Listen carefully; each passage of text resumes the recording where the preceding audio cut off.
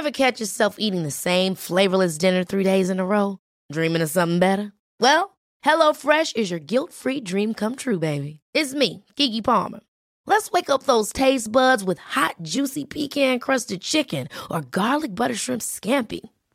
Hello Fresh.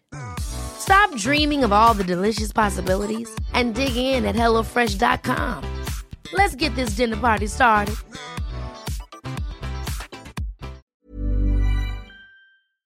Welcome, friends, to another rSlash malicious compliance video. If you like pushing people's buttons, why not press the like and subscribe buttons down below? That said, our first story of the day is by Also Not the Mama. You want me to talk loudly to you here instead of somewhere less crowded? Okay. I live in South Africa. Our currency is the rand, abbreviated to R, and 1 rand is currently worth around 6 US cents. It's also important to know that we have lightning storms in my province in January. These lightning storms often cause damage to electronics. Additionally, security companies, everyone who can afford private security here has private security, and telecommunication providers will often push new installations and contracts in the beginning of the year. Possibly because your security system, or PBX, may recently have been damaged by lightning and is out of warranty. What this means is that January is busy for many people who work with telecommunication and security and other industries. I'm working on an ESP8266 project.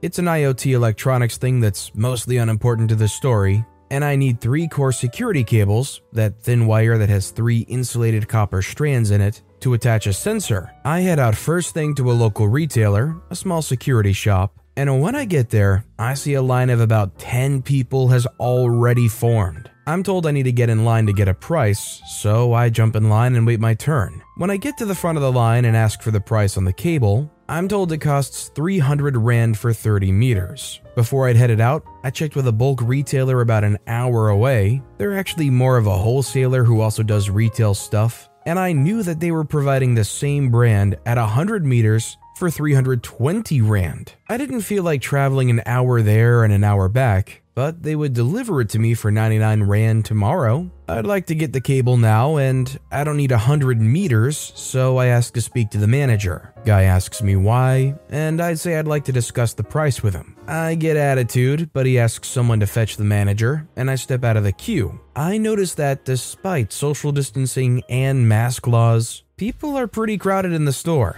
but packed like sardines around the entrance. Stores are only allowed to run at a limited capacity, but are not responsible for how the people queue outside. Whatever, I got COVID in December, I'm fully vaccinated, I'm wearing my mask. If they want to drink their urine, who am I to interfere? It's an anti-vaxxer/anti-masker thing, Google it. So I'm standing near the entrance, as socially distanced as I can be, when a guy walks up to me with his mask around his chin. I recognize him. It's the guy who told me in October that he couldn't force people entering his store to wear their masks. He doesn't like me. He asks what the problem is. I ask if there's somewhere more quiet we can talk. It's noisy with all the people around, and he tells me there isn't and that he's busy. I start trying to address the problem, and he tells me he can't hear me with my mask on. I remove my mask and start talking, and he tells me to speak up. You know, I don't really want to, but if that's really what you want, I guess I can help. I speak as loudly as I reasonably can and say, I know your supplier is probably big retailer in Midrand, about an hour away, and their prices are online. I can see that you're charging about a 60% markup on their retail price. Note, he's probably paying wholesale, not retail. I continue, I know you have to make a profit, and I don't mind you adding a markup, but you're charging so much more that it's cheaper for me to order it from them and have it delivered tomorrow. Not only that, you're charging so much more that even considering petrol costs, it's cheaper for me to drive out there and buy it from them directly. I was wondering if you would consider dropping your price so that I can get it from you. As I finish, I realize a lot of the people are looking at me. I look at the manager, he looks at me, he looks at the other customers and says, "We don't give discounts," and walks away. As I start walking out, a number of the people in the queue, who are probably going to be waiting an hour in any case, ask for details on big retailer. Do they sell to the public? Yes. Do they give bulk discounts? Absolutely. What do they sell? Almost everything. I give the web store URL. I see a bunch of these guys pulling out their phones and staring at the screen. I'm guessing they're checking out big retailer's web store. I cross the road and get into my car. As I'm pulling out, I see about a third of the queue disappear to their own cars. I can't say for sure, but I'm fairly sure my little conversation with him in public ended up being quite costly, with recurring lost business. Ironically, big retailers in an area that has one entrance and exit with one-way streets around a massive block that contains many telecoms, security, and tech retailers. When you discover it exists, it's like Christmas morning. If you had a reliable spot like this where you could go to and you know things would be fairly cheap and wholesale pricey, and this store owner was being a jerk, would you want to try to keep that place still on the down low to you and hope that prices don't go up and business doesn't get overly crowded there? Or would you want to tell everybody and stick it to that crappy owner? Let me know what you would prefer in the comments down below. Our next story is by Chris Hansen Fetish. If you want the promotion, you'll have to be willing to work without the benefits. The entry-level position at my old company is a revolving door. The pay is low, the work is unrewarding, and the expectations are unattainably high for the vast majority of the staff. The average time in that position is 6 months. This is by design. It's a position that requires minimal training, and there are plenty of applicants willing to work for a minimum wage. It's actually a really great entry into the field and uses all of the industry standard practices and tools.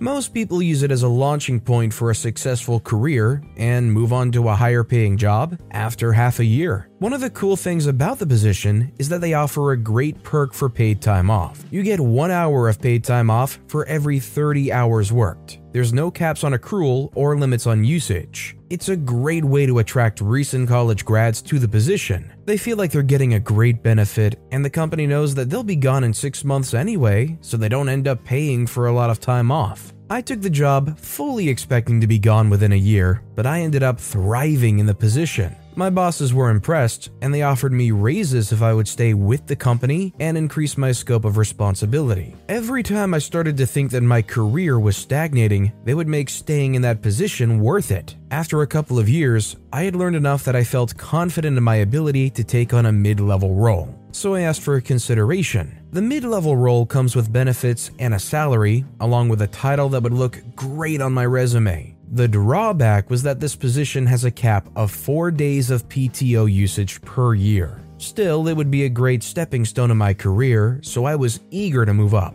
The only problem is that the mid-level position hires from a pool of candidates with an MBA, which I don't have. My boss told me that they would love to have me work on that team and would give me a good raise, but I wouldn't get the title, the salary, or benefits without an MBA. Works for me. I know how to write a resume and present myself in an interview, so the title's meaningless as long as I'm doing the work of that role. The pay increase would be great leverage while I search for a new job. And I don't need the benefits. I don't need to be on the company's healthcare plan because I get free healthcare from the VA. I don't need their 401k plan because my wife's company has a better one. I don't need their student loan repayment benefits because the GI Bill paid for my degree. So I took the promotion, but I kept my original title. I don't think they realized that this means I also kept my original PTO structure, and at my new pay rate, giving me that much PTO would be kind of expensive. After about a year in that position, I was ready to move on.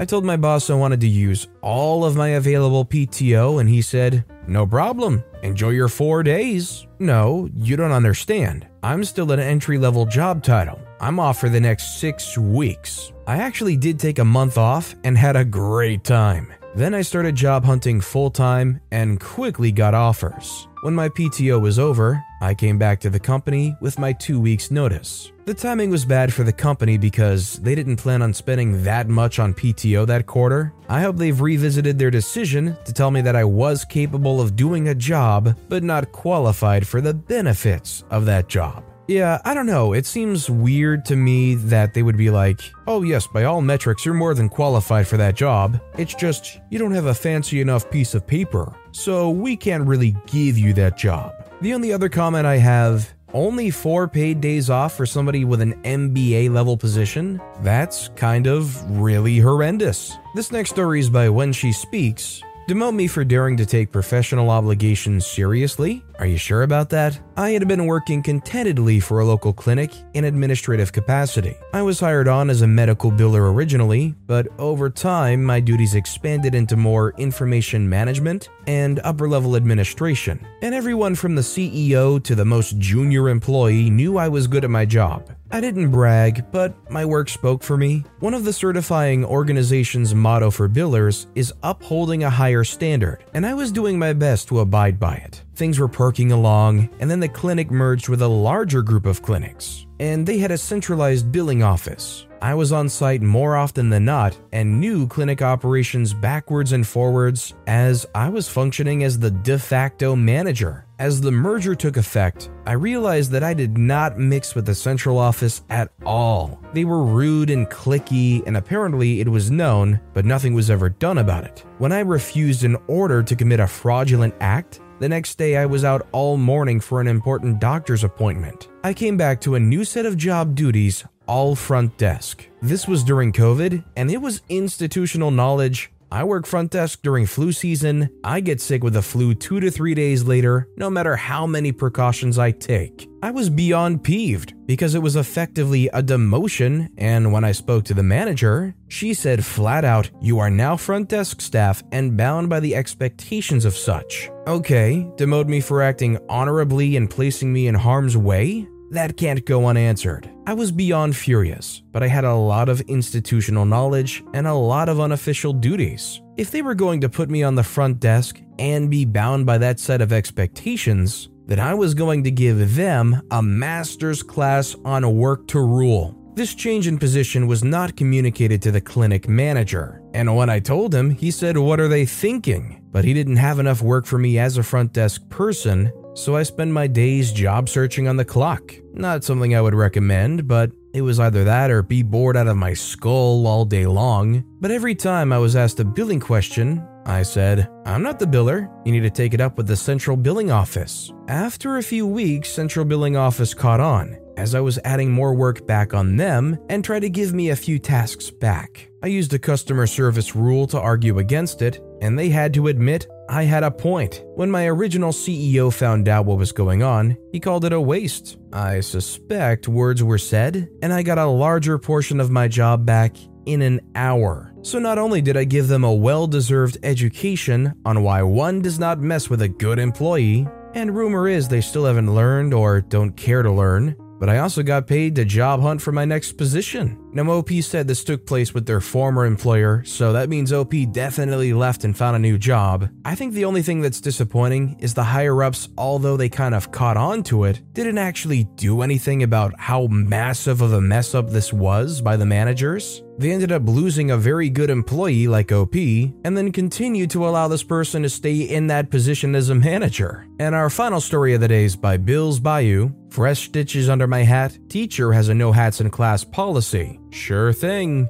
The car accident was of the side impact variety, and it was brutal. This was in the days before airbags and seatbelt laws. 1 second I'm driving, and the next I'm halfway out the passenger window watching blood run off my head to pool in the glass of a previously closed window. Another second ticks by, and I'm in the ER receiving 13 crude stitches for 11 inches of wide open scalp. I lost more than 2 pints of blood and a large patch of hair. I also lost my favorite white fishnet t-shirt, but that's a separate tragedy. That Friday of a Labor Day weekend was how my name shows up in the newspaper list of Labor Day weekend accidents. Tuesday comes and I go to class at the local college. Being a teenager gave me the gift of immortality. There I was, fully ambulatory, just 4 days after a serious car accident. For the sake of propriety, I'm wearing a hat to cover the fresh injury. It was a white Panama hat with a bright 80s style hat band. As this was 1983, everything was 80s style, but that's a separate tragedy. Hobbling along, I make it to sociology just as the class was beginning. I take a seat at the back of the class and settle in. The conversation went something like this. "Excuse me, could you remove your hat, please?" The teacher had her own sense of propriety. My hat didn't fit with proper classroom attire. "I was in a car accident," I replied. Did she hear my words, or was one of her rude students muttering another in a career-long list of excuses? Likely the latter was the case. "Take the hat off, you cannot wear that in my class," indicated she was not happy with my hat. Not at all. Well, okay then. Off comes my hat. Roughly a third of my hair had been shaved off. The wound was pink and puckered. The seam had a line of dried blood in it. The wound began an inch beyond my missing hairline and continued back, branching into a Y shape. The surgeon's instructions were to keep the wound clean, dry, and unbandaged. Lucky for all in attendance, my mother had washed my scalp the previous day. She used the word gore at some point to describe what was washing off. Imagine you're one of my classmates. Whatever you would say at that point would be something I heard from my classmates and friends. You can put your hat back on," said the teacher. "Not before a little malicious compliance, I won't." "But I can't wear hats in class," I replied. "I mean, I can do it, but not if I'm breaking the rules." She says, "Please put your hat on." I say, "Okay, if you insist," and the hat went back on my head. My advice is to not engage in malicious compliance on the first day of class, not in a course where the teacher gives essay questions. That was the only C I received that semester, but that's a separate tragedy. This is one of those moments that's like really weirdly pleasing. Like only you really know the full extent and the bomb that's about to be dropped, but still in your mind you're like, "Alright, you total jerk, you're really gonna feel like a Richard now." Shoop, pull off the hat, all the while with that internal monologue like, "See, I told you, look at all these people freaking out, should've just let me keep the hat on." But really, there was like no way they could have known. OP tried to explain, but kids do make a lot of excuses. With that being said though, that's all the time we have for today. So of all these stories I've read today, which is your favorite and why? Let me know in the comments down below. And if you haven't yet, if you could like and subscribe, that would mean a lot to me. Whatever you do, whether it's liking, subscribing, turning notifications on, all of it helps grow this channel and I appreciate the heck out of it. So until next time, I'll see you all tomorrow with some more stories.